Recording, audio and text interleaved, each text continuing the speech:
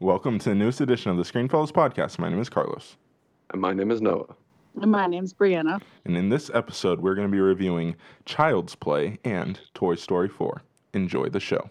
As far back as I can remember, I always wanted to be a gangster. And here we go.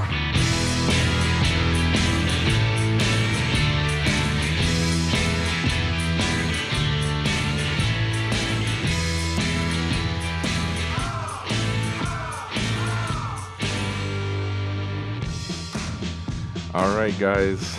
And my name's Enrique. Shut up. We are, we're on week 3 of No Ozzy. So, pray for us. No, I'm just kidding. So Ozzy's not here again, but of course we have Noah and Brianna again joining us. So thank you guys again for filling in. You're welcome. In that respect.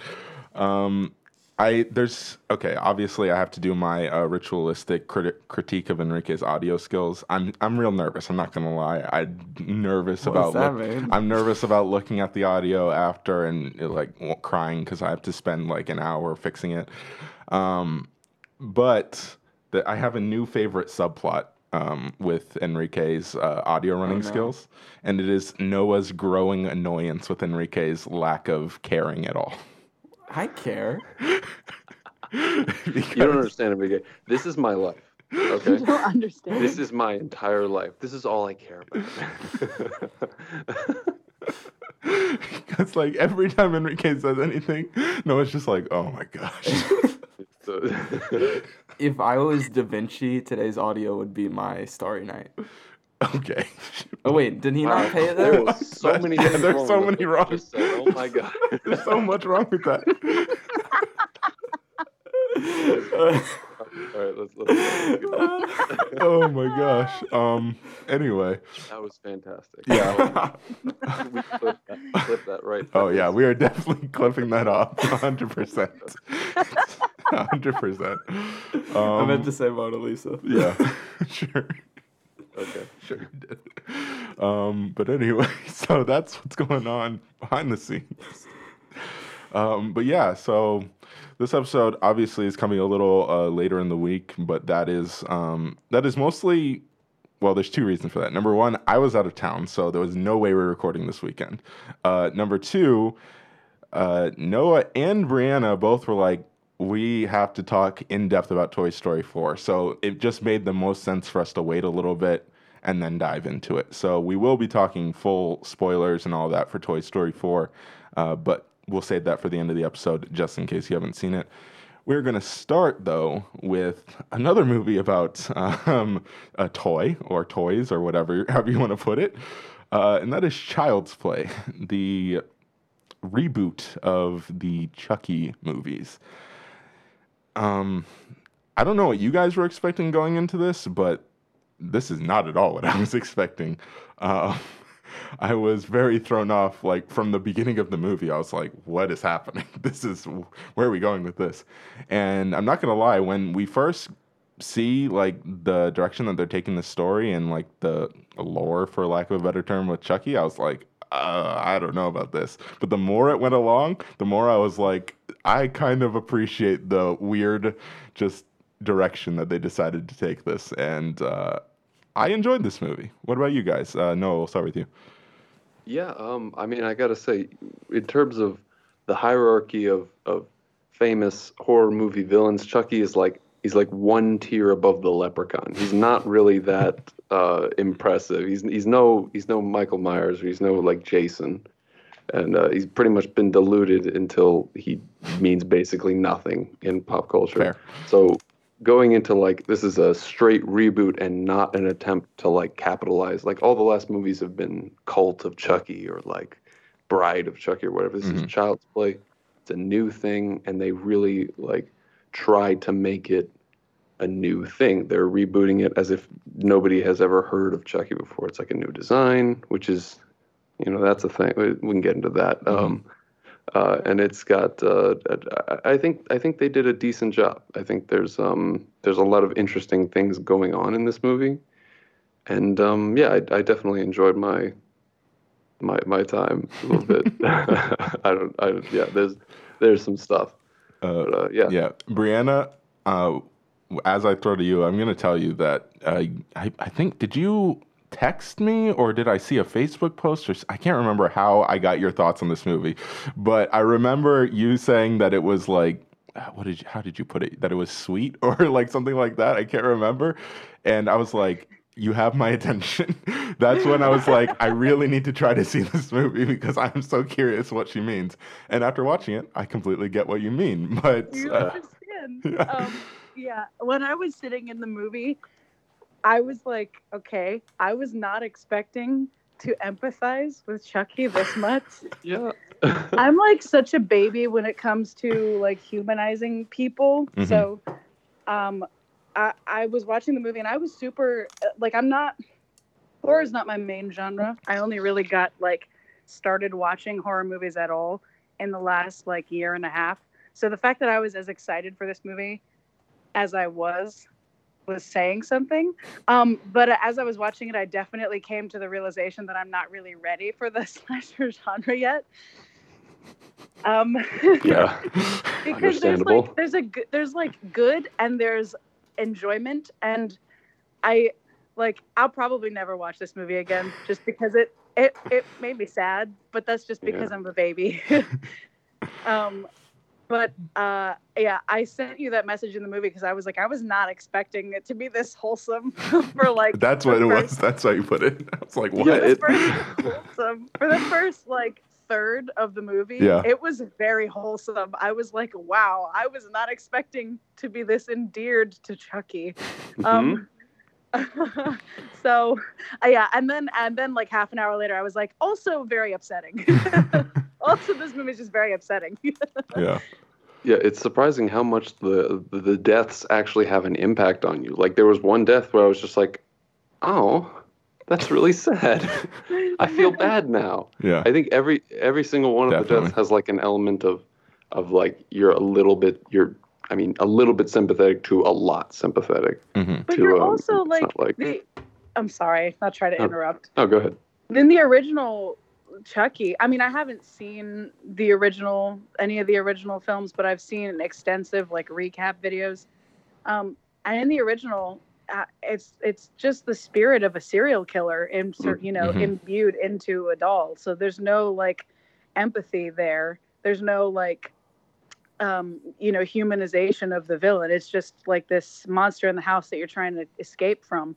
And who you're following because the conceit is really interesting. But in this movie, it's way more like this intelligence that was birthed into the world under really dubious circumstances that were really no fault of his own. And so he's learning and doing the best that he can with the information that he has and the broken framework that he's operating from.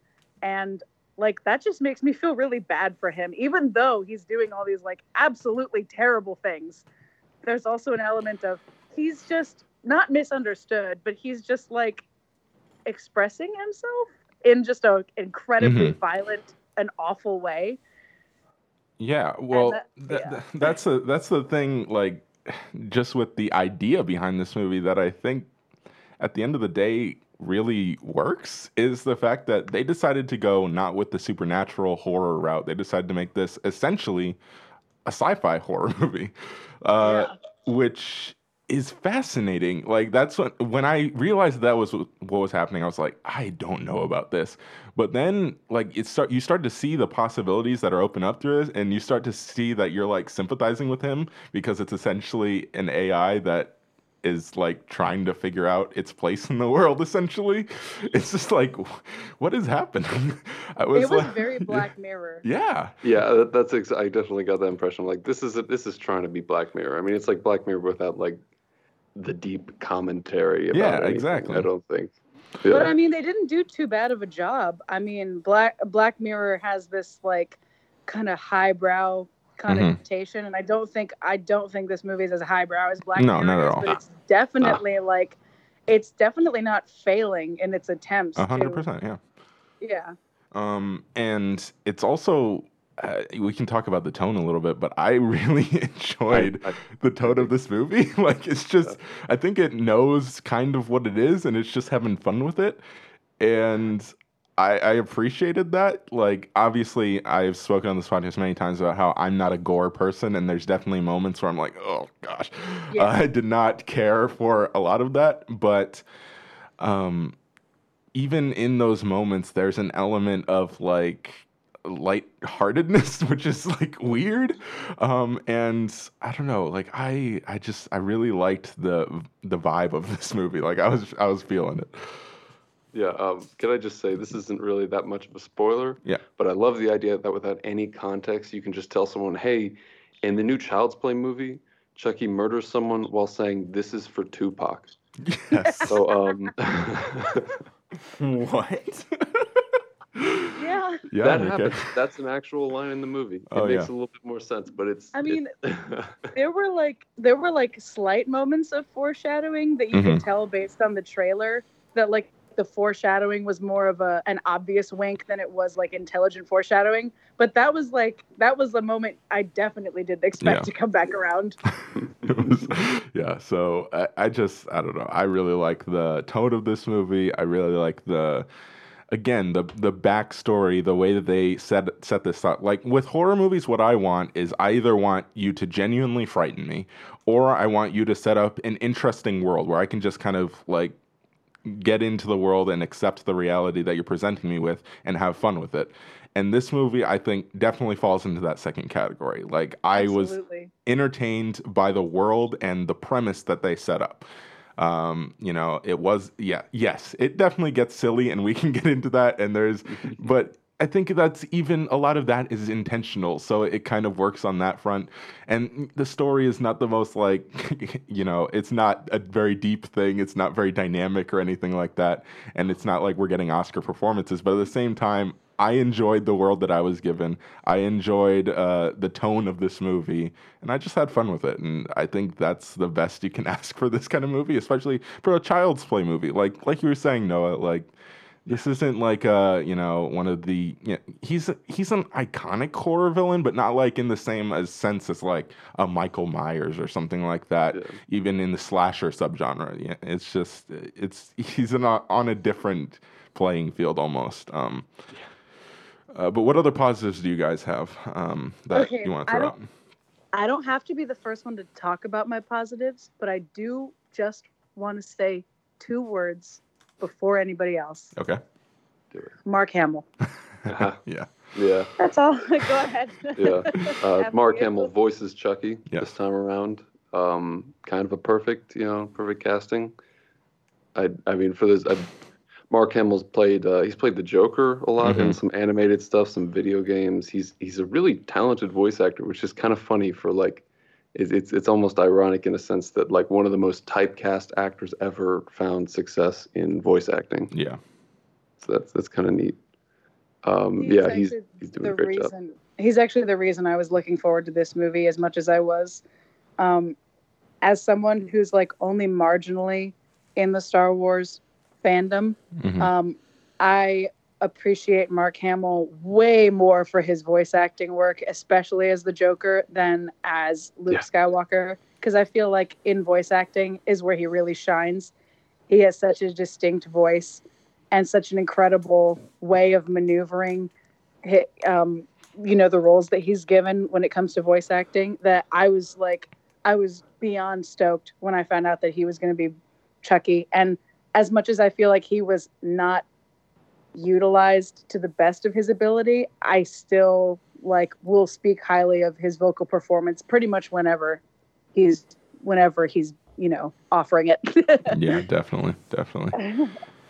Noah, do you have any other positives you want to throw out there? I mean the DP, the shots in this movie are surprisingly really good. There's a handful of just really well balanced shots. There's some really creative uses of lighting. There's some scenes where there's just if you think about it, the room is lit entirely via a television. So it creates this interesting look. Or they use a lot of screens. I guess that could be sort of a motif within the film Oh, that yeah, definitely. they light you through screens that might say something about technology. I don't know, but there's like a scene where he's silhouetted against this massive screen, and there's these lit up sort of galleries from his left and his right, and this is the main character, and it's just like I was like, wow, that's really cool, and I wrote it down. It was just it's an impressive level that they're working at, and they use a lot of color, which is always appreciated in horror movies. I think like a lot of like generic horror movies have the idea that it's like, oh, we just suck all the color out of it because it's a horror movie, but no, color really adds an atmosphere. Some of my favorite horror movies have a distinct color palette, and I really enjoyed this movie with its with just how brightly and diversely it lit itself. Definitely. And I think that goes to speak to what we were talking about earlier. It's just this movie just kind of decided to like go for it, and I just really appreciated that. Like they had a way that they wanted to take this that was different, and I think it paid off. So I like that. All right. Any other positives before I move on to negatives? Aubrey Plaza. I was going to say that. Sorry. Aubrey Plaza is really, really, really attractive. I second that. All right, Enrique, thank you for chiming in. Enrique. She's also, I mean, look, I am definitely not one to shy away from commenting on a performer's attracactiveness. As we know. Although, and she is gorgeous, but that's not the main appeal of the performance for me. I'm being honest. Fair. Hey, I mean, God bless. I just think that her casting was inspired. I mean, they definitely address it early on when I'm sitting there, like in the first 3 minutes of the movie, going, "Why does she have a 12-year-old kid?" Yeah. And then, like, literally in the first like 10 lines that she speaks, they address that, and I was like, okay, that's cool. So they're not totally unaware that this is strange. But she also just like adds a lot of, like, the character that she plays makes a lot of sense, and it was a really interesting inclusion. And like, you don't hear from her a whole lot in the later stages of the movie, but they definitely, like, she definitely has an interesting role in the way that things go. Yeah. That I did struggle. I kind of like you at first, especially. I did struggle with the idea of like just seeing her as like this mom character. I was like, I don't know if I quite bought it, but I think the way, like you were talking about, the way that they ended up using her down the road in the movie, I think really worked. So it paid off in that respect for me. But yeah. All right. Well, I guess we can move on to negatives. Brianna, what do you got? I'm generally pretty critical of movies that rely heavily on the technological aspect. I feel like Black Mirror makes it work, but for some reason, when movies try to do it, I get like really cynical, and it just strikes me as like, I don't know. For some reason, that's like a big thing with me. I'm generally very critical of movies that rely on that. So when I heard that, and given the update that they, the direction that they were taking with it, it makes sense. It makes total sense, to do this in the world that we live in today. But it takes a lot more for a movie to earn my trust and my genuine interest when they rely so heavily on the technological component, because they're sitting there with like tablets and cell phones, and for some reason that like takes away from it for me a little bit. But that is just a blanket criticism that's always going to be a little harder for a film to earn my respect when they use technology in such a crucial role. I don't know why. I wish I had better words to explain it, but that's like, that's something that I say about pretty much every movie that relies so heavily on technology. So that, like, I think they absolutely did, a great job with it for what,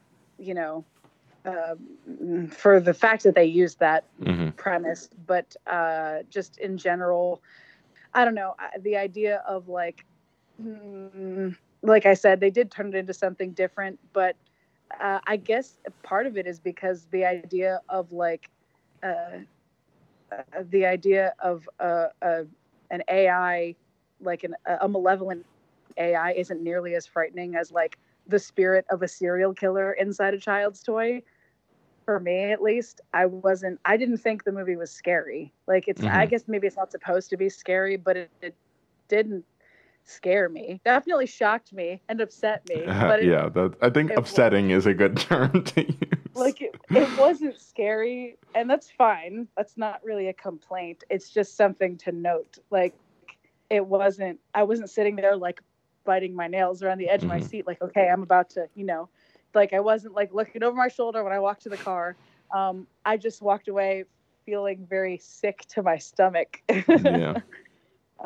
Which, every movie's good for something, and as long as you don't go in expecting to be frightened, then you should be fine. Yeah. Noah, what about you? I guess mainly I don't really have many criticisms, but I don't know. The editing is a little choppy, moment to moment. Spatial geography is kind of difficult to figure out in some climactic scenes. There's like one or two in particular where I was like, where are these people and Hmm. what's happening and where did that come from? But other than that, I don't really have any overall criticism. It has this layer of cheese that's sort Yeah. of, it's responding to, it's acknowledging, so it's not really a criticism. It's just it knows what it is. It's not shooting too high. But in terms of technique, that was one thing that I walked away with. Like that could have felt a bit better in the editing department. So Yeah. that's all I got. Also, Andy's friends suck. Oh yeah. Oh, that's another thing. Andy's friends are freaking stupid. They're Like, so obnoxious. yeah, For the Yeah. most part. Yeah, pretty pretty terrible much. characters, honestly. Yeah. They feel like characters that were kind of just thrown in there to kind of Yeah. help move the story along, I guess. And then like Yeah. there are moments in the story that, as much as I appreciate the direction that they took it, there are moments in the story where it's literally like we're trying to fill out a runtime here. We're gonna have this character do this and say this thing to put him in this awkward situation just because he needs to be in an awkward that situation. scene, I know exactly Yeah. what you're talking about, and that scene made me so uncomfortable. Yeah. So Yeah. like Ah. I think I there was is sitting there and I could feel my whole body tensing up and Yeah. like rolling into a ball. I was like, oh my gosh, I just want to die. Yeah. And I don't know if I can you like give me a hint, because I don't remember like cringing that hard. Watermelon. Oh my god, yeah. yeah. So there's that, oh, and there's a character that they introduced that's like this almost subplot to get Chucky from one place in the story to another. That's just like, why is this an element of this story? Like, there's a lot of stuff that I feel like they just kind of threw in there just to meet a runtime, and that's, again, I get it, and it's not like it ruined the movie or anything like that, but it is an element. And yes, I'm kind of on the same page with Noah that it's just like, this movie, like, it's got some cheese, it's got some silliness. At least it knows what it is and it just accepts it. But we're not claiming this is like Best Picture or anything like that. yeah. No. So I do gotta say the that watermelon. We're talking about the watermelon scene. If Yeah. you've seen the movie, you know what we're talking about. Yeah. But it's a very squeamish scene, and how that watermelon plays into the story is that it doesn't really have anything to do. It just kind of serves moment to moment to Yeah. add a bit of tension. This sounds really weird. This watermelon's adding tension, but like there I'm are so two scenes. confused. yeah, Enrique's lost. There's two scenes where this watermelon is like, you're like, oh god, and they're kind of like the exact same scene Yeah. repeated after each other, but in different situations. Mhm. What is he hiding And in the then- watermelon? No, but they It's complicated. yeah, it's complicated. But yeah, the watermelon doesn't go anywhere. They Yeah. just get rid of it. Yeah. I So- mean, yeah, it like shows back up again, but not in any like major climactic way. It's just kind of thrown out there, like, oh, this watermelon. Yeah. Kind of. Like I said, it's not like it I ruins the forgot movie about or it. anything like that, but it's, Oh, I don't but know. if you're faint of heart, I mean, Yeah. I had such a hard time sitting there watching it. It was like, this is like I don't think I've ever been this uncomfortable in a movie theater. This might be the first time that, like, because one thing, this is gonna kind of go back to Paz's vote. One thing they do well is like build up to like the gore to when it's going to happen, when it's gonna get really bad. They build up to it. Like this might be the first time that I legitimately turned away from the screen because I knew what was about to happen and I did not want to see it. Yeah, I didn't want to see it. It's gross. I really did not want to look. Yeah. So yeah, they at least they do that. So like it's going to happen, and they're going to show it. And if you want to turn away, they give you ample opportunity to do so. Speaking from experience on that front. All right, let's rate this movie, and then we can move on to a much more. Well, this movie's kind of delightful in a weird way, but we're going to move on to a much more purely delightful movie. No watermelons. Yes. But I'm gonna give this movie. Look, I'm giving this movie a 7 out of 10. It's a good, fun time. It's very, very unique, and I appreciated it. It's not perfect, but I just had fun with it. Who wants to go next? Noah? Sure. Yeah. I'll give it a good old 6.5. I mean, if you've seen everything else in the theater, which I have, you go ahead. Weird and see flex, but okay. Hey, I mean, I see a lot of movies these days, but yeah. If you've seen everything, go ahead. It's pretty enjoyable, or at least you will enjoy yourself. Yeah, I can say that. Yeah. Brianna? I'm also gonna give it a 6.5 because it's not like 7 is usually like the okay. This is like a really good, movie. Mm-hmm. Genuine quality for me, like genuine enjoyment. 5 is too average. I felt like this was like better than just completely, apathetic about this movie. So I'm gonna give it definitely on the more positive side of 6.5. All right, fair enough. All right. Well, again, we're gonna here's a movie that I think we're gonna be able to dive into, and again, much more delightful. Toy Story 4. I gotta tell you, I had maybe a paragraph of notes on Child's Play. I have like several pages of things I want to talk about when it comes to Toy Story 4. All right. Well, let's do a little bit of stage setting before we get into the thick of this. First of all, we are going to talk in depth about this movie. So if you haven't seen it, you might want to check out. But I will say this. I think I can speak for most of us talking right now, including Enrique as well, that we were all a little bit nervous for this movie going into it because I mean, I won't speak for everyone's reasons, but for me, it was like you ended it so perfectly. Why would you ruin that? And I was nervous about that. I thought it was going to be a Cars 2 scenario. Yeah. Yeah. And I think this movie, it's of the same quality of the other ones, which is ridiculous. Like, it's insane. What were we worried about? Why were we worried? I have no idea. Exactly.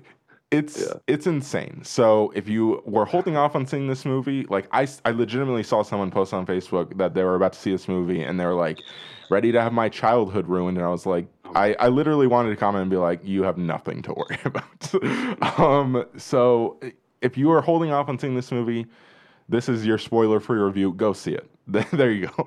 Yeah. All right. Now we're going to get into it. Really good.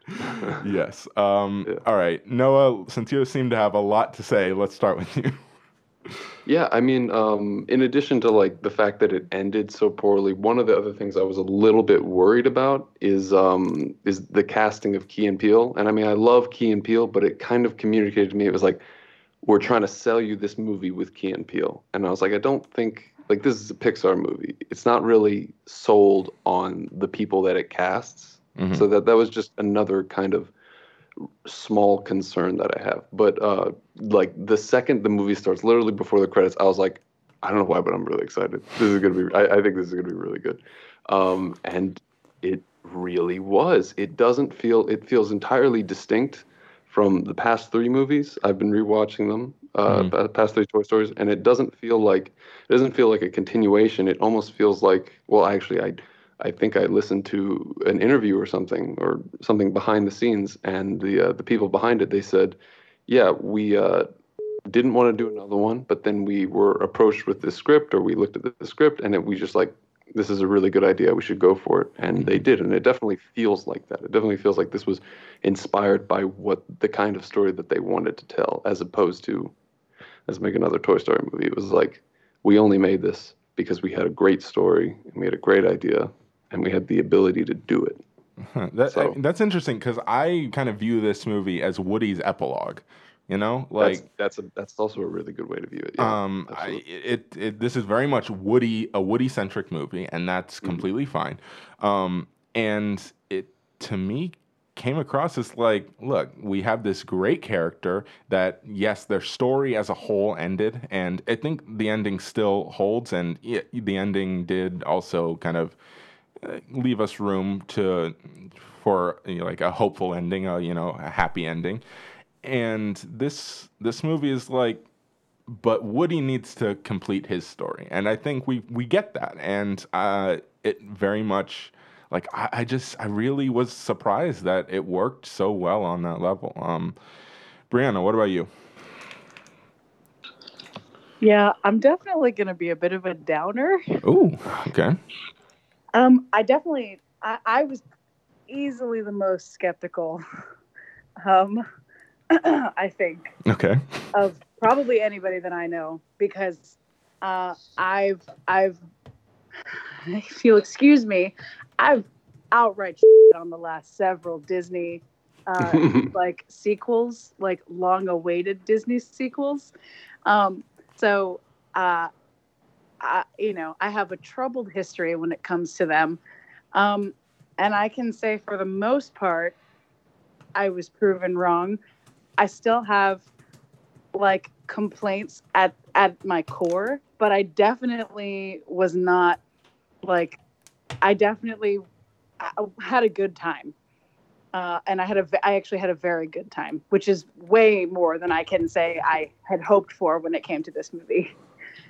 So right. I can say I was pleasantly proven wrong. I definitely wasn't as nervous as you seem to be, but that I don't know. Like I was still of that same mindset, just maybe not to that extent of like it's the same thing. It's almost the same thing as Toy Story, of The Lion King upcoming, where it's like, why do we need this movie?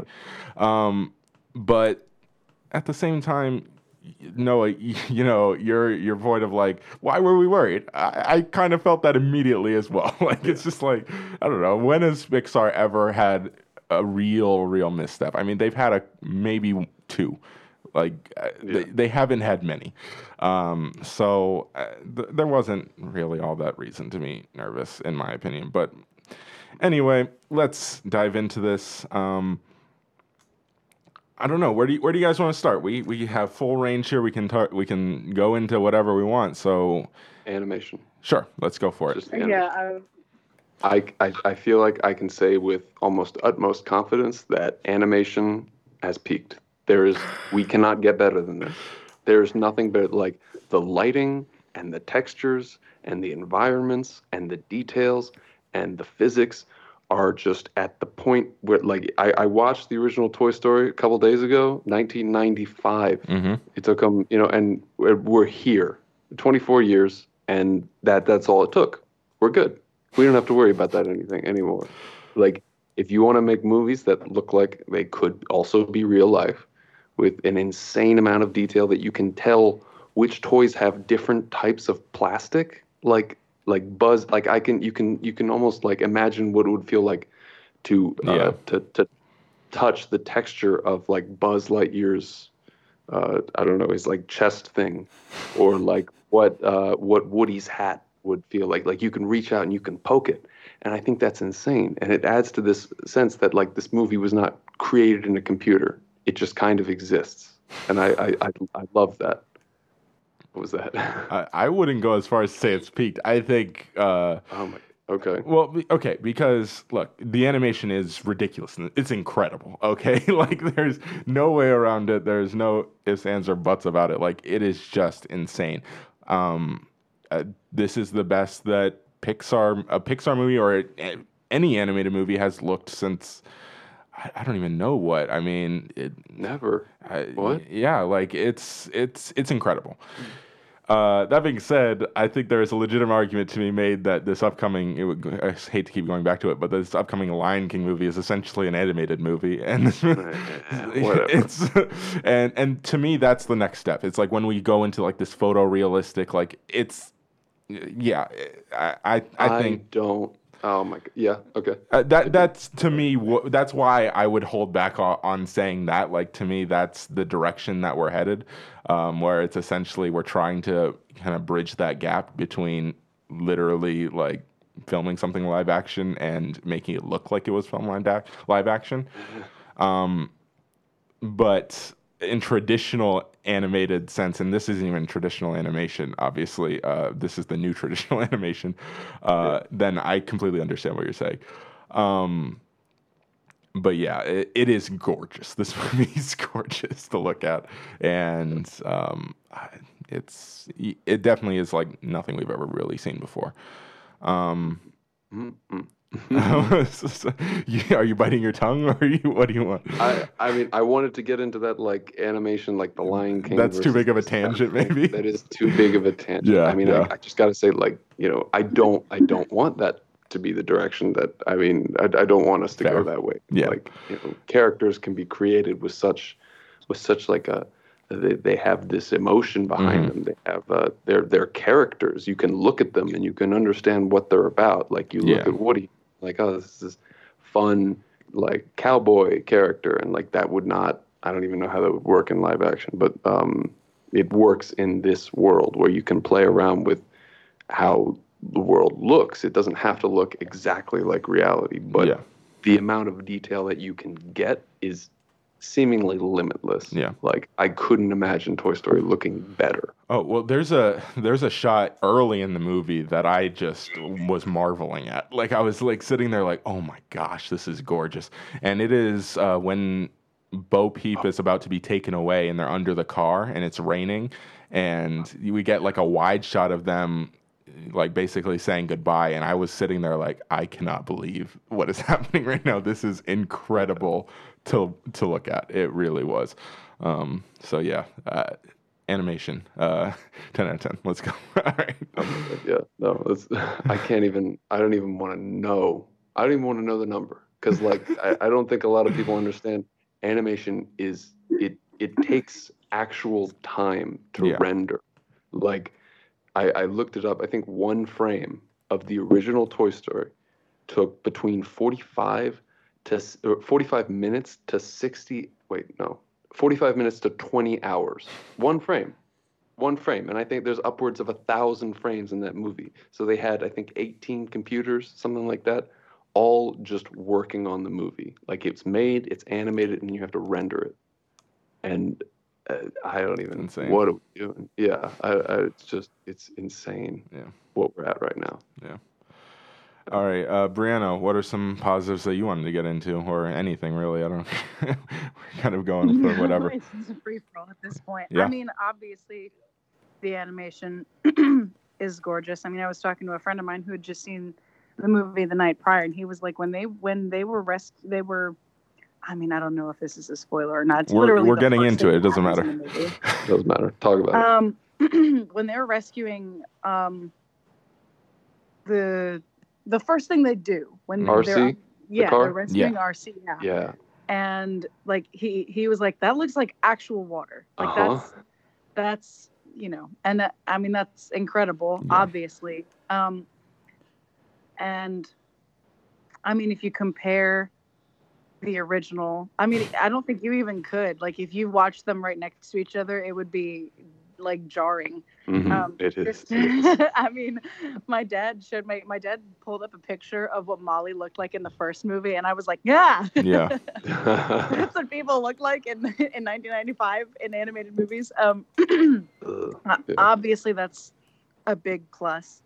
Honestly, the big thing about this movie that I appreciated was how funny it was. Mm-hmm. Just like, oh my gosh, like genuinely, like not like, oh that's cute, like oh that's haha, like genuinely clapping, laughing because this movie's so funny and like Oh my god. like constantly too.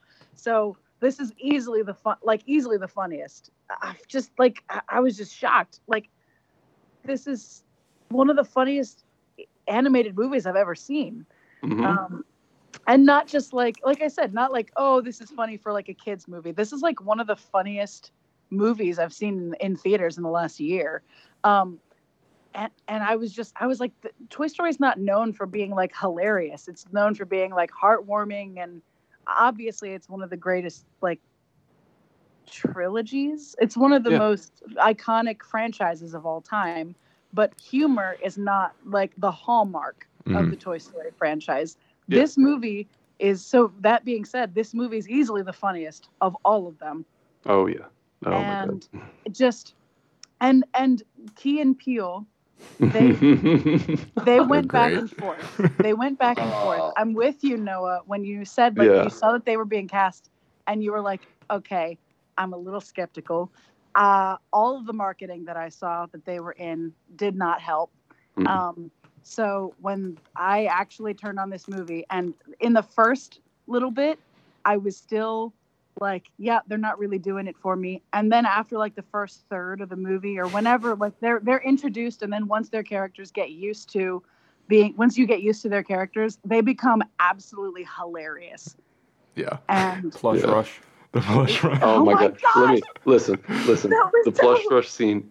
I went to see this at like an AMC dine-in. Yeah. And this is like there's so much I could write like a paper on that joke because it's so perfect. Like they set it up, and they set it up again, and it's like the rule of thirds. So when the old lady is driving home, I was like laughing so hard I could not breathe. I went to like the AMC dine-in, and so I had like a table and I had a plate of food, and I, no joke, slammed my hand on the table and like rattled the silverware. I was laughing so hard, like I was like, oh shoot, I didn't mean to do that. I don't know. I'm sitting there with my whole family, and we're all like, the whole theater is just like howling, and I'm like, this is out of the ordinary for like Disney movies are charming, and believe me, I'll speak highly of Disney, till the day I die, because I'm a huge Disney fan, even though the last several Disney movies that I've commented on would not have you believe in that. But they're not usually known for being so genuinely hilarious for like everyone. Mm-hmm. And I just have to give that to them. The humor in this movie was constant and very, very pleasant, and just easily one of the most enjoyable things about this movie. And so because of that was like the main thing that turned it around for me, because like, if I'm being honest, I mean, I have negatives about this movie, because like a lot of my fears were proven true, but the humor just absolutely made it for me. So that is like easily the biggest positive that I have. Yeah. Yeah. Oh my god. It makes me really excited for Onward. Is that's the new their new one. That makes, because that's got like Chris Pratt in it. The one that's And basically Tom Holland. Bright, but in a cartoon. Bright. Yeah, it's Bright, and I think they should bring back Max Landis. Shoot. No. All right. We're cutting that one out. No. Get him in there. Oh yeah. god. But I'm gonna level with you again here.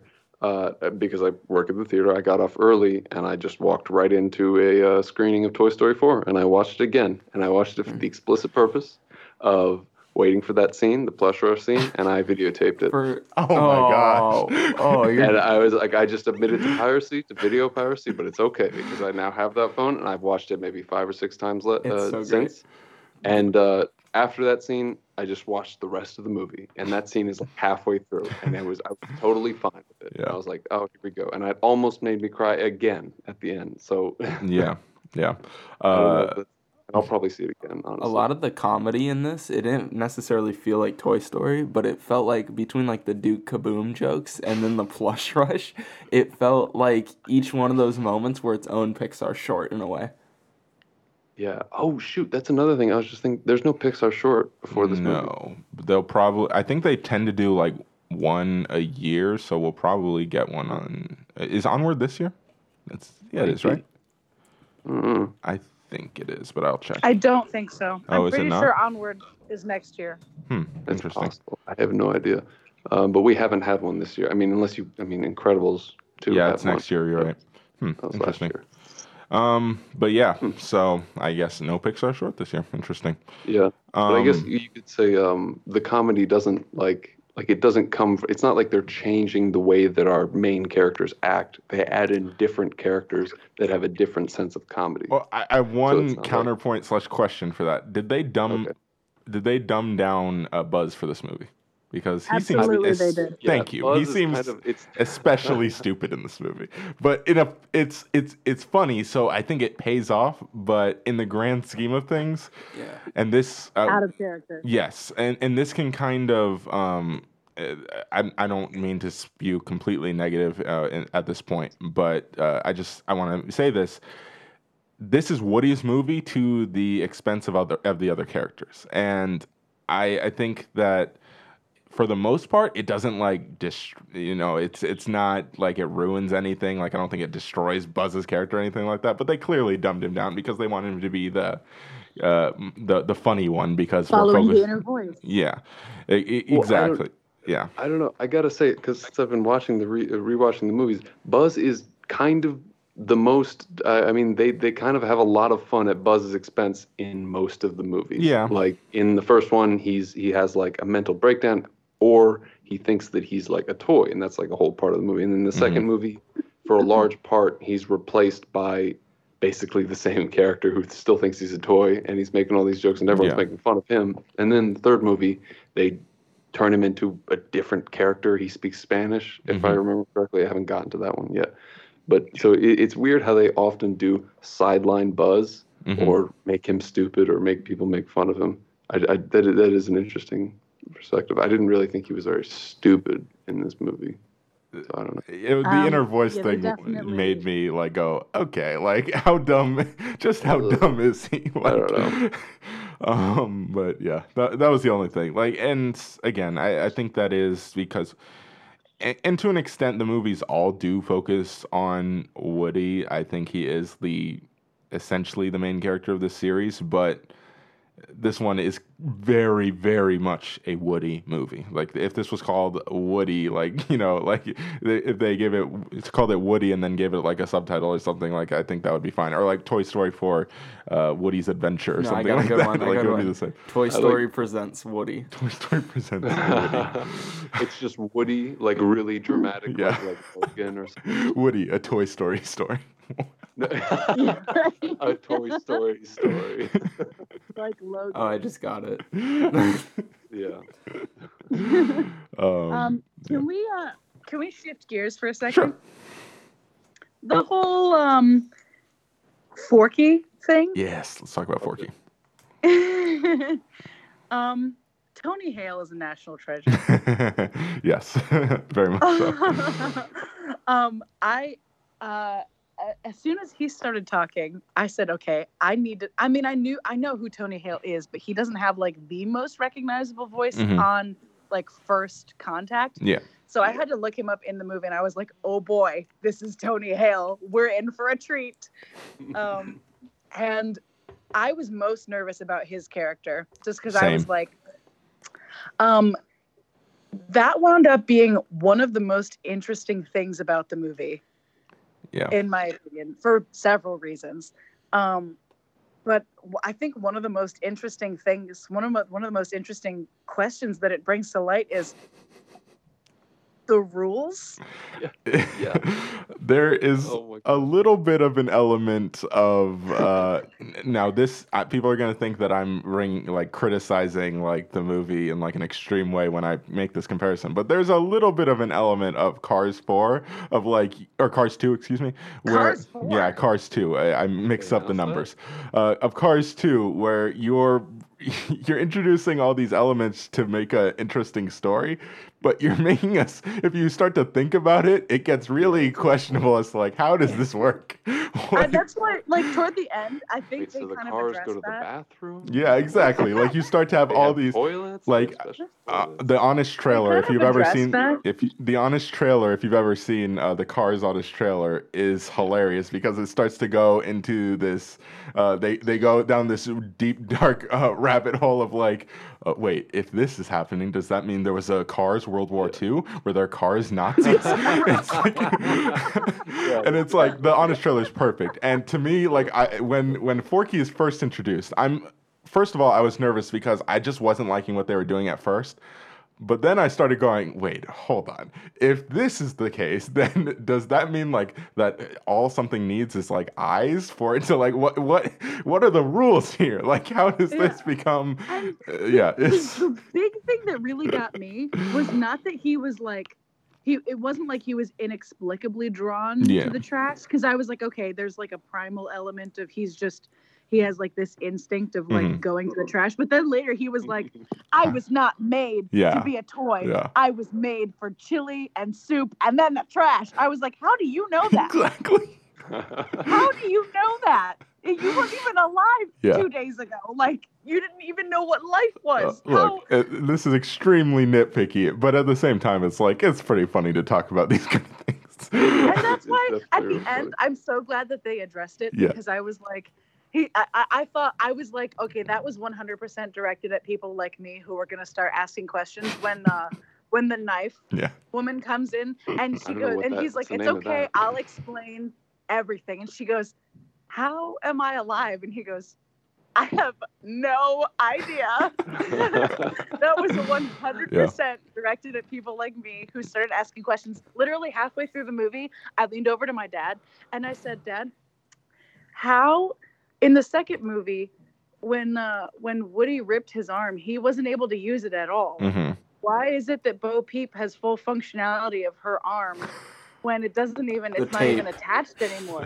And my dad looked at me like, why would you ask me that question in the middle of the movie? And so I felt really like personally attacked at the end of the movie when Forky was like, I have no idea. Yeah. And it was just played off as this like really lighthearted, like, don't ask questions. This is just, we have a really sweet story to tell. Exactly. Just stop questioning it.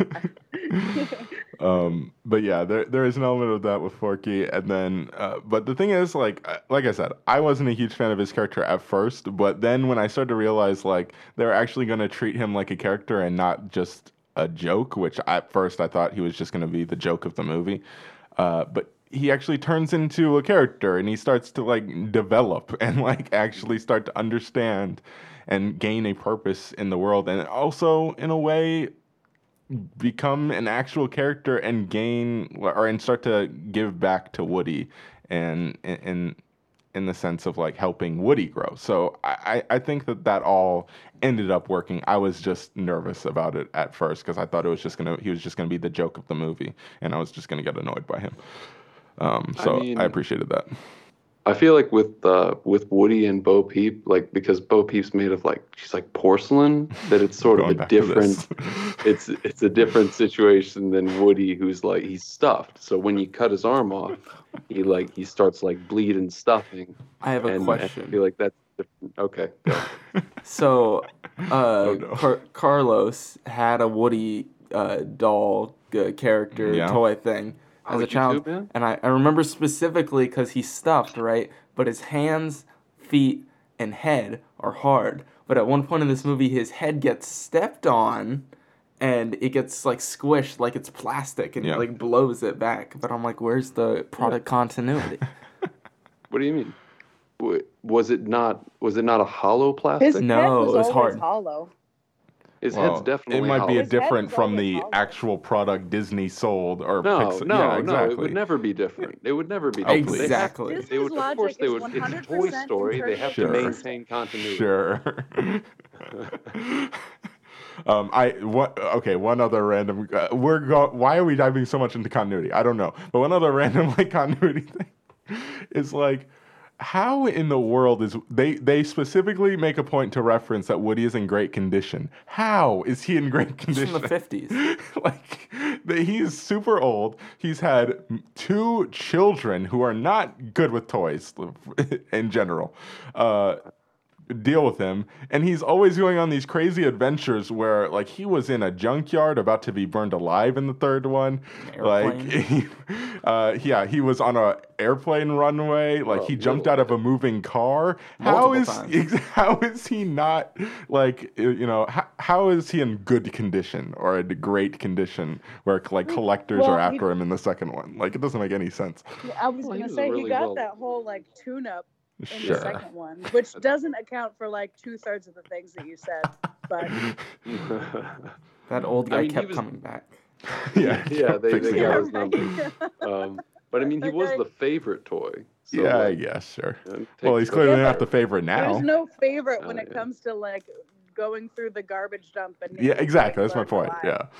Very true. All right. Well, Brianna, I know you've got to make an exit here. We kind of are running long here, and I apologize for that. But thank you for joining us for this episode. Brianna, do you want to rate this movie before you go?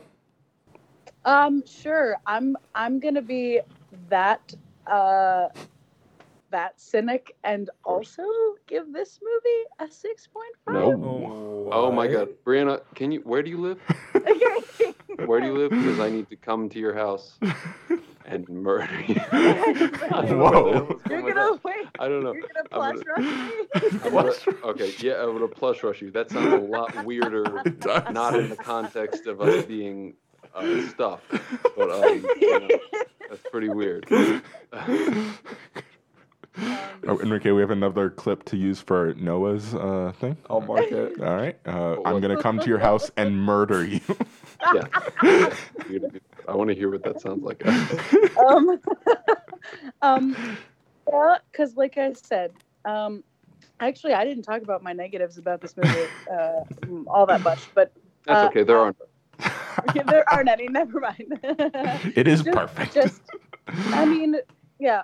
In this grand scheme of things, like I rate every movie according to how good it is in comparison to all the other movies that I've ever seen.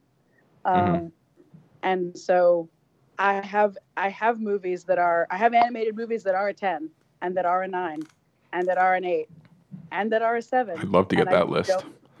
You're right. I don't know. I was gonna say I don't know. Bet you guys would probably think. I can't speak to the rest of my judgment, but I just don't like this movie's hilarious, and it's got a great heart, but I have other complaints that I still, like I said, I felt like I was proven wrong for the most part, not entirely though. No tears? So you guys, what? No tears? I mean, I'm a baby, so of course I cried. Okay. I'm a baby, so of course. I mean, I cry pretty much every other movie. I mean, I nearly cried during Clip that Chucky, one. Okay? during Child's Play. I do think we should clip that. I cry every other movie. That's a good one too. All right, we're marking that. So that's not. I mean, maybe it's not for me. It's not really a mark of like an excellent movie because I'm very like empathetic when it comes to movie characters. Same. Like I said, I empathize with Chucky. So,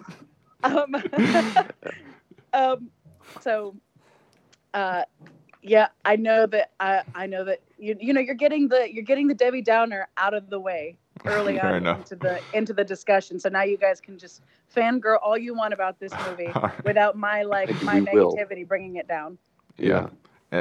I mean, I am on record, and Ozzy gave me a lot of crap for it when we had this discussion a long time ago. We did our favorite trilogies, and we might not even said favorite. We might have just said best trilogies of all time. And I legitimately, and I hold by this, I put Toy Story as number 1 because there is not a bad movie. Like you can't even try to convince me that any of those movies are bad.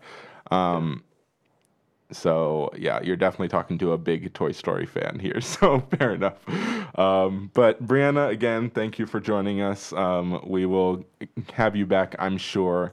Hopefully next time you're on, Ozzy will be with us again, so you can. Not if I get to her. Not if I get to her. Oh, sure. Who's Ozzy? Oh yeah. Who? Ozzy? Who's that? Ozzy? That name does not ring a bell. Well, I mean, you did play him once, so I mean, you should know. I don't ever want to hear him give me crap about not being on regularly ever again. All right. I'm sure this will come up next time when you're both on. All right. Again, thank you for joining us. We'll have you back, I'm sure. All right. Well, Noah, now it's just me and you, and we can just talk about how fantastic this movie is. Well, okay. This is an interesting thing that I want to start with, and maybe this is something we should end with, but I don't really care. We're kind of doing whatever at this point. Is this better than the third one? Well, it's an interesting discussion, because the third one, I think, is it's laser focused on ending the story, and I think that's what makes it so good. And this movie is really just kind of doing its own thing. It's very broad and it's very open in terms of its both its locations and its themes. And what it ends up discussing is so different from the third one that it's really hard to quantify. But if I were to think in terms of solo films, because this has so many new characters, I think this one might just be a bit better. It's also a lot more subtle. The third one, I started watching it. It's just gunning for your heartstrings. It's just like the entire movie. It's like punching you in the stomach. Like you are going to cry. And this one is very subtle. It sneaks in there, and by the end, you're just like, oh shoot, man. See, maybe I'm just a sucker for that, and maybe I will grow to appreciate this one even more than I already do. But to me, it's a very firm no to that question. I think the third one I've said before is my second favorite animated movie, period, behind The Lion King. I love that movie. So I would say no, but then again, I've only seen this movie once. So who knows? I could very well change my mind on that front, and this could surpass it. But yeah, and don't get me wrong, I do love this movie. So, and I mean, and that being said, I haven't seen. I just started Toy Story 3 again today, so I haven't seen it all again. Okay. I am remembering a lot of things that I really like about it. So yeah, but I do think it's interesting how much how that is, you could potentially call it a flaw, because it's in Toy Story 3 they're really trying. They're that is their sole goal, is to make you feel the greatest amount of emotions you could feel for an animated film. And in this movie, it's well, we're going to tell a good story too. It's a lot more fun. No, there's no plush rush in. So huge negative. Nothing half as funny in any of the previous Toy Story films as that one joke. Oh, and that's just one of many jokes. I'll send it to you. Since I recorded, I'll send you guys. See, now you're distributing. I don't know about this, and you're talking about distributing. You're gonna get fired. We might have to bleep. It's okay. All right, so we have blackmail. We will send this to Noah's employers. Anyway. All right. You can't go into movies and record it. It's not good. All right.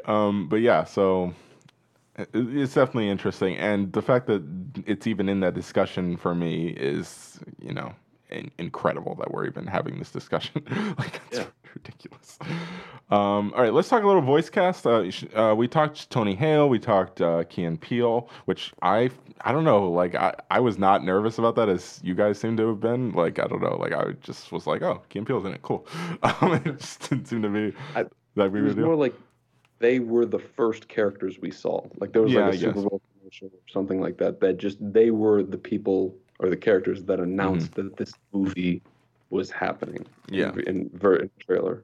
So it was kind of a little bit disconcerting. Why them? I mean, I'd like to see who you'd like to see. I don't know. It was weird. Yeah. It was just kind of a weird choice. Fair.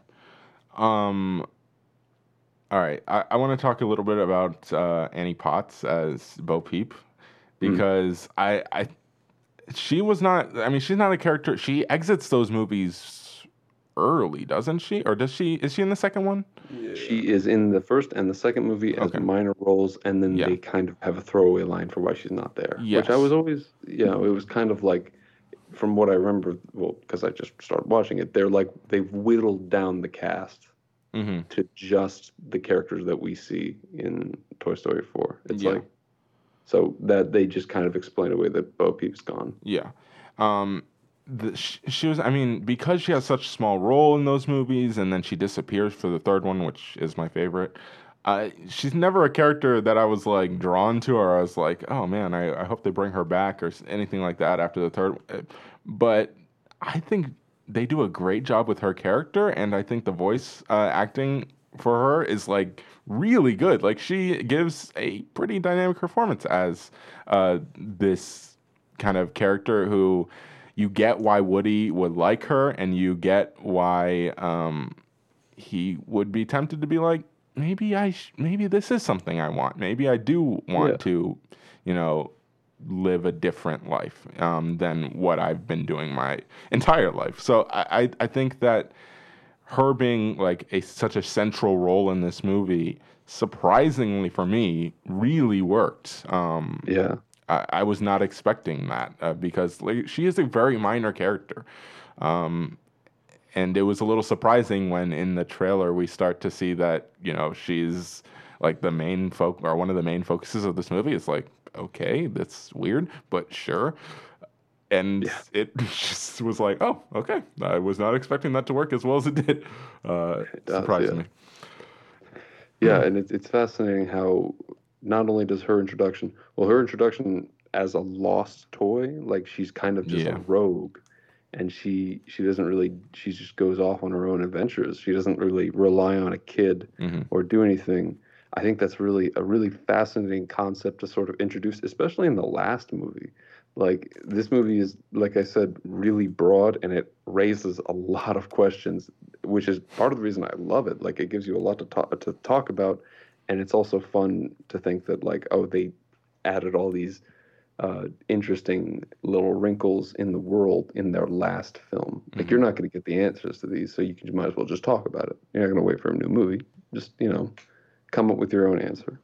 And I really think it's interesting how her dynamic as a lost toy sort of correlates to Woody, because in the past movies, Woody's goal has always been generally to get back to Andy.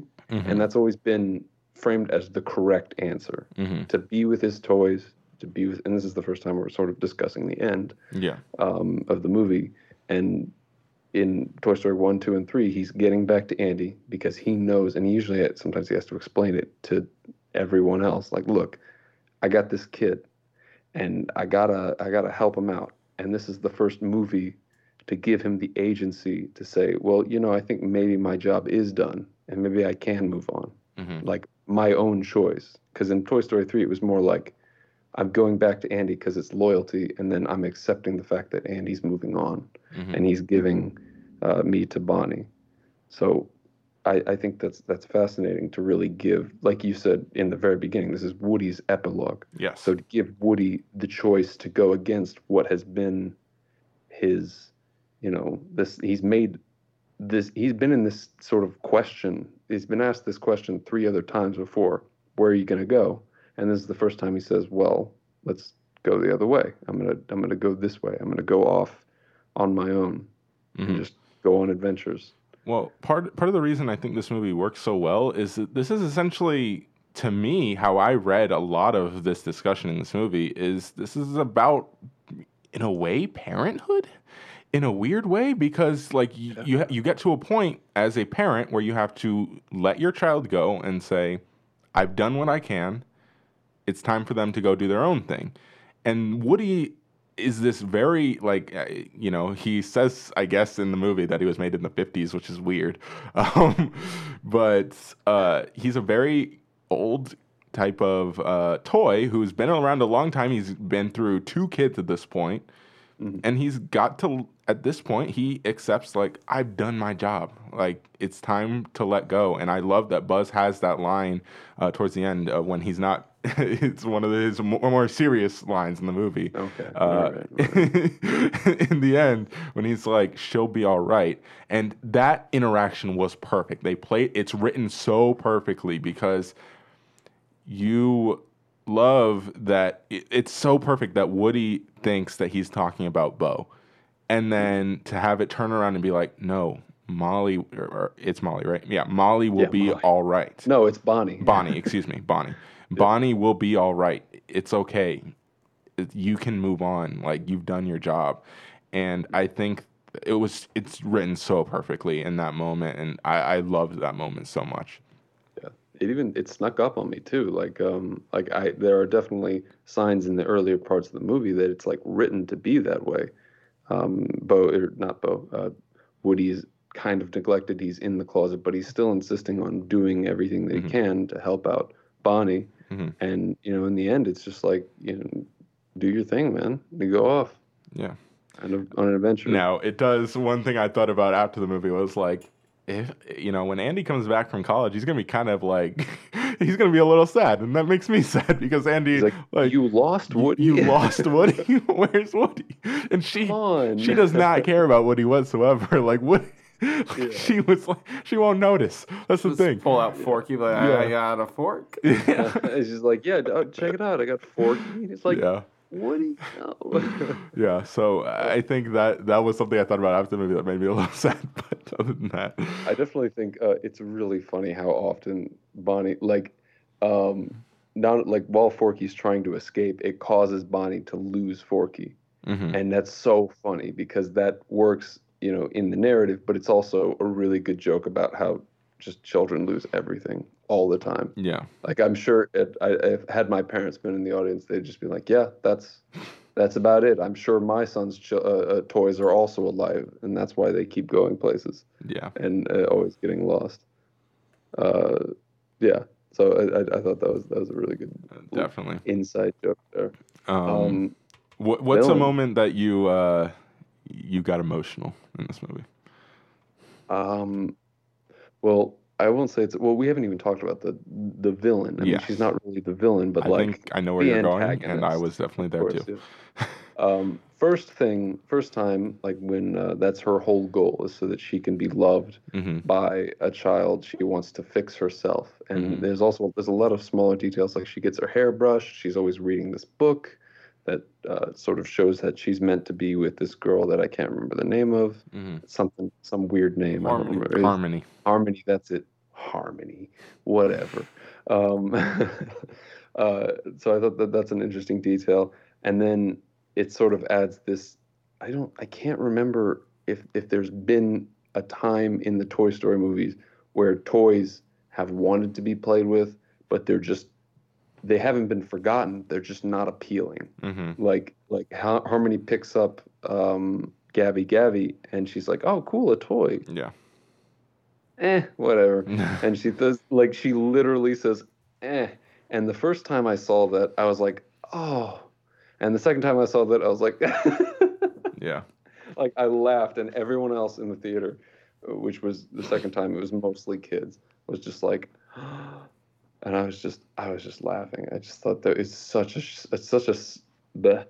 a sudden change of tone. Yeah. And just discarded, but it's so real too. It's just like, that's about how it would go, I guess. Because why would she treat it as this big moment? To her, it's just like she found this toy she doesn't really care about. So it makes sense. I think that moment was very shocking. And again, this is a character who, at first, you're supposed to be like, she's the antagonist. We're not supposed to like her. But she's the next Lotso. Yeah. But it's kind of the opposite. Where with Lotso, we're supposed to believe, oh, he's a good guy, right? He's a good guy. He means well, and then we get the turn of like, oh, he's really evil. But with this, we're at first supposed to think, oh no, this is our villain. And then by the end of it, I mean, that was the time I got emotional was with her and with that lost kid. Like that. Oh, yeah. I mean, it's like the fact that they're able to do that. Like the most emotional scene in the movie is with the villain at the end of the movie. Like that's insane. That's ridiculous. Only Pixar can do that. Exactly. It's fantastic. Yeah. So that's definitely the moment that sticks out to me. It's like, because this is her putting, herself out there, like, but also this kid is lost. Like that's sad in and of itself. So you're already set with a sad premise, and then you're stakes. Yeah, exactly. And then you get this moment where they both kind of get exactly what they need right in that moment. One thing that I wish they would have delved more into, I think the ending of these characters makes sense, but I wish we would have gotten more of the transition. Is Key and Peele's characters, where like they basically assume the role of like making sure every toy finds a kid. Like that's their job now. And the end credits sort of thing. Yeah, and it's like, and by the end of it, and even like I was fully expecting them to just go with the rest of the toys to be with Bonnie and all that, but they stayed. And so even if you're not counting the after credit scene, that was something that it makes sense if you think about it, but they don't ever really explain. Like we don't get that transition at all. It's just like, because they were, it's a very funny scene when they first realize that that Woody's going to take them to a kid, but it's very clearly like supposed to be like they've been waiting for this for years. Yeah. And then they just pass it up. That was something that was like, okay, like, I mean, I get the thinking behind it, but it felt a little jarring to me. They definitely kind of flip-flop back and forth. Yes, 100%. But it works from a comedic angle, but at the same time, it's like, you set up these characters, be consistent with them. I mean, aside from that, I can't, like, so many moments of this movie seem like they were, like, genetically engineered to so perfectly hit the exact note that they wanted to. Mm-hmm. Like, the joke, the plush rush scene, which we keep coming back to, is so funny because it works so perfectly within the context of comedy and what you need to do. You need, like, set up, and there's, like, twists or whatever. And there's like a space where they build tension and they break it, and that's that joke. And then the moments that they're trying to like really hit you with like feelings are also really sort of manufactured in the most perfect way. Like there's a lost child. There's this they set up exactly what Gabby wants from Harmony, and Harmony just discards her, and it's all very like really, really smart and really, really calculated. Yeah. And another thing I think is that this more than any other movie shows that children in this Toy Story universe are kind of like gods, but they're also very indifferent gods. Yes. They're very fickle and they're very indifferent, and it's just crushing. They're just like, oh, I don't really care. Whatever, it's fine. They'll focus on, they'll like create a spork thing, and this is my new favorite thing, and everyone else is just like, what about us? And then or they'll just discard things to the side like it doesn't even matter. It's just, geez. Yeah, it's a bit dark. A lot of these kind of movies can be, if you think too much about it. Again, I referenced the Honest trailer for Cars. Highly recommend it. It is hilarious. All right, last thing I really want to mention. I know you probably have a lot we can go on, but we should probably wrap this up. We don't want to talk for hours about this movie, even if we could. But last thing I really want to mention is it is funny how sometimes these things work out where a pop culture figure is in the right movie at the right time, even though this movie was being made way before he essentially entered his renaissance, and that is Keanu Reeves. Keanu Reeves is great in this movie. I really loved his character of Duke Kaboom. All the Canada jokes were great. And it's just we're in the middle of a Keanu Reeves renaissance, essentially. A Keanu Reeves. You said it fine. Yeah, I don't know why. I don't know why I came in there trying to do it again. Keanu Reeves renaissance. Yeah, I don't know. There's probably a better. It doesn't work as well as the McConaissance. Keanu Renaissance. It doesn't work as well as the McConaissance. I know, but we are in the middle of one. It's undeniable at this point. And this is again. I wish Brianna was still here because Brianna and I have both openly been critical of him and his acting ability on this podcast. So we're in an interesting space as he has gained a lot of popularity in the past couple of months. But I think he's great in this movie. I really loved his character of Duke Kaboom. And speaking of great shots, there's another great shot where he is flying through the air. That last time when he makes that 40-foot jump and he decides he's gonna do poses. It's great. I really loved it. It's fantastic. So yeah, that's one thing I wanted to mention is this is another great addition to the Keanu Reeves renaissance. So, all right, do you have anything else that you really, really want to dive into before we close it out? Not really. All right. I think I can finish it up with my rating. Yeah. All right. Well then, let's rate it. Noah, let's get it done. Okay. I thought about it. Oh no. And I'm gonna go with. You know what? It's 9.5. Okay. I think this movie is just fantastic. I mean, granted that I believe that the previous 3 movies are about as perfect as you can get. I mean, for the story what they're going for, they completely nail it. And I think this movie is an absolutely perfect addition to those films. I think nothing in this movie really feels like a retread. It all feels very new. I think it's incredibly paced. I could watch it again. Probably, like I said, I sat down to commit an act of piracy and ended up watching the movie again. The world feels like so much larger. Everything is so beautiful. The magic, like how they're being created and how the toys kind of operate is all very interesting, but it's not really explained. And I'm just kind of in awe with the way that they made this movie. I mean, like I said, aside from the technical spots, like, wow, they really did really good job with lighting and everything and how everything reflects. It doesn't feel like a movie that could be created in a computer. Like, imagine if you went back 70 years and said, here, look at this movie. People would just be like, what am I looking at? What is this? Is this real life? How did you do this? Yeah.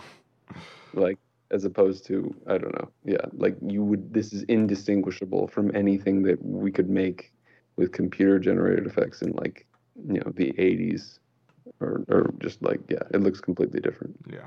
So 9.5. All right. I'm giving this movie a 9.2. It's one of the best movies of the year. And I'm very certain that this movie could very well go up the more I watch it. And also, I'm pretty sure this is going to be there at the end of the year when I'm talking about the best of the year. I highly doubt we will have more movies, enough movies to bump this off a top 10 list. I'm sure it will make its way there. And I will be curious to see if this is another animated movie that's able to make a best picture push. That has happened before. It very well could happen again. It hasn't happened. I don't think it can happen. It's nomination has happened before. It's why they made the best animated picture. But it's happened in the best animated. It's happened. It's possible. What was the film that was nominated for best picture while they had best animated picture? Up. What? Really? Up was. 2009? I believe I think it's happened twice, 2 or 3 times in total, but I can't remember. Understandable. Yeah, I know Up was definitely one of them. I'm pretty sure. But anyway, I mean, these movies are beloved and critically, like, this franchise is unparalleled. I mean, it really is. I'm gonna just to close this out. I'm gonna read the Rotten Tomatoes scores for these movies. Oh yeah. 100% for Toy Story 1. Toy Story 2, 100%. Toy Story 3, 98%, which is a shame. Toy Story 4, 98%. Yeah, I think that's ridiculous. Four films in a franchise do not have a higher average. That's an average of 99% It's ridiculous. on Rotten Tomatoes. That is unheard of. And I think the consensus is pretty. And I think I know the one guy who didn't like Toy Story 3. He's like a contrarian. Yeah, critic. yeah. There's always. I've heard of him. Yeah, he's well known as someone who is always the first to give something a negative review. I believe the last time he did it was with Get Out, if I'm not mistaken. Yeah. That was a popular one because Get Out was at 100% for a while. Yeah. But anyway. Yeah. Enrique, do you have a rating? 8. No. 0.8. Your rating combined with how you said it. Give it a 9. Your rating combined with how you said it are not going to help you with the Noah front. Yeah, I need to rewatch it. I don't know. Sporky was pretty great. Sporky was really good. Whatever, man. All right. Anyway. Okay, so let's close this thing out. Noah, where can people find you on social media? You know where I am. Fair enough.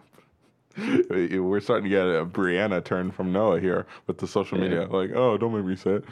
All right. You can find me on Twitter and Instagram at Cherry456. Make sure you follow us all over social media, all at Screenfellas, Facebook, Twitter, Instagram, YouTube channel, website.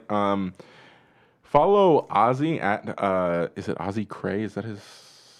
Winkmaster. No, it's Castro Ozzy. Why are we plugging him? He's not even because here. this is the thing. Because I want everyone to tweet at Ozzy, please tweet at Ozzy.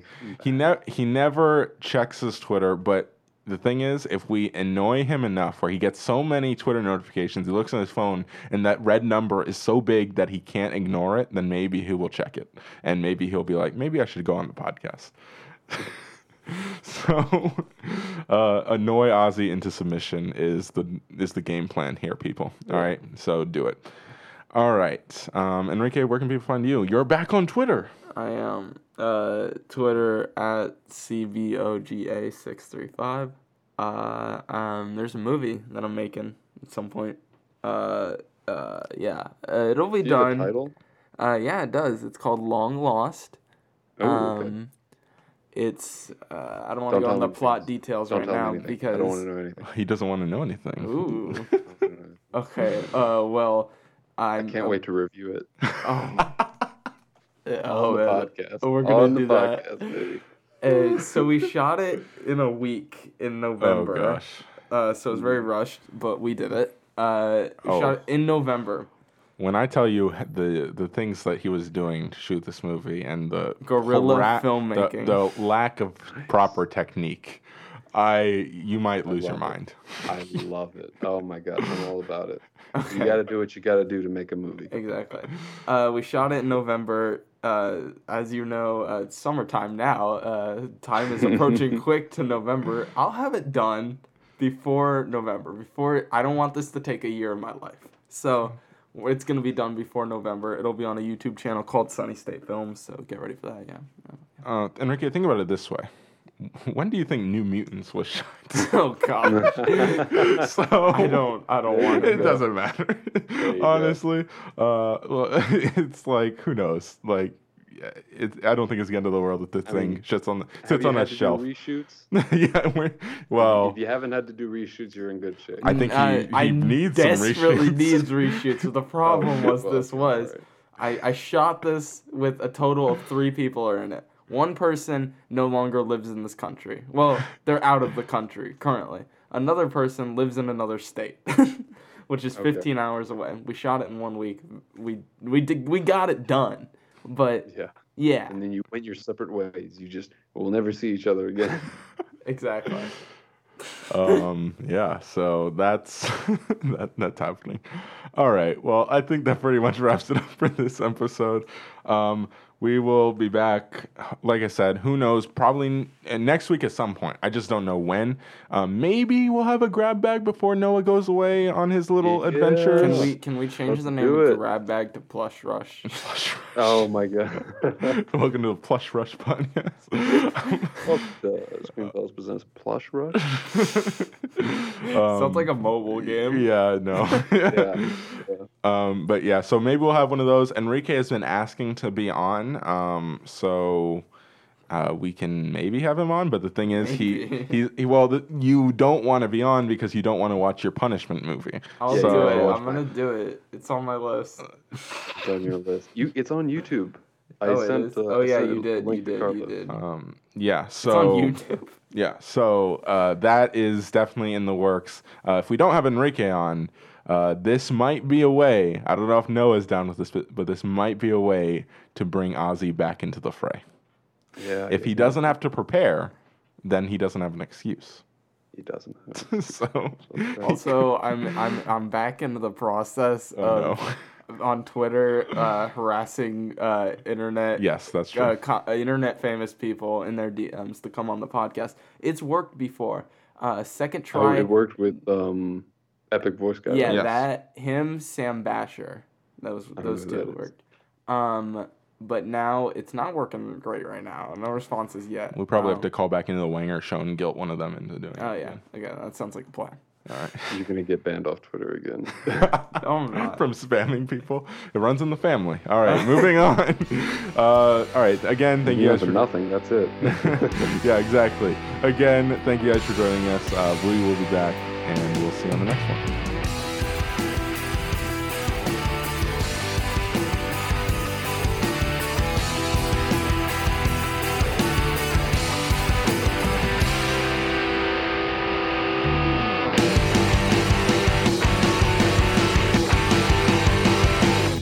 I don't know about next week, because depending on when you want to record, I'm leaving for London on Monday. That's cool. That's cooler than my thing. Huh? I'm leaving for Hawaii on Tuesday. So, really? Yeah. That's awesome. Huh? Actually, this is an unrelated thing, but actually no. Do you have anything you want to tell us? Where are you going in London? What you doing in London, Brianna? Pretty much everything. We're seeing Wicked on the West End. We're touring like important locations to Queen's history, like the band Queen. Oh my God, I thought you meant like actual royalty. We should keep this part in, honestly. It's still recording, so. Yeah, okay, all right. Maybe. I'll be seeing like one of my favorite bands in concert because they're back together after like 6 years on hiatus, and I'll also be seeing Far From Home. Nice. Coincidentally, while I'm in London. Yeah, exactly. That's cool. And just a lot of like really touristy stuff. Like we're flying to Paris for 2 days, I think, while we're there. So we'll be like, this is like probably the most expensive trip I've ever been on. We're doing like the Louvre after hours.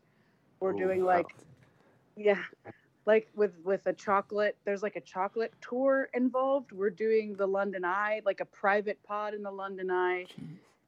It's like all of it, everything. Yeah, like everything. Really cool. You become the Queen of England? Yeah, right? Meet the Queen of England, yeah. Yeah, we have like... Become a member of royalty or something like that, yeah. If only.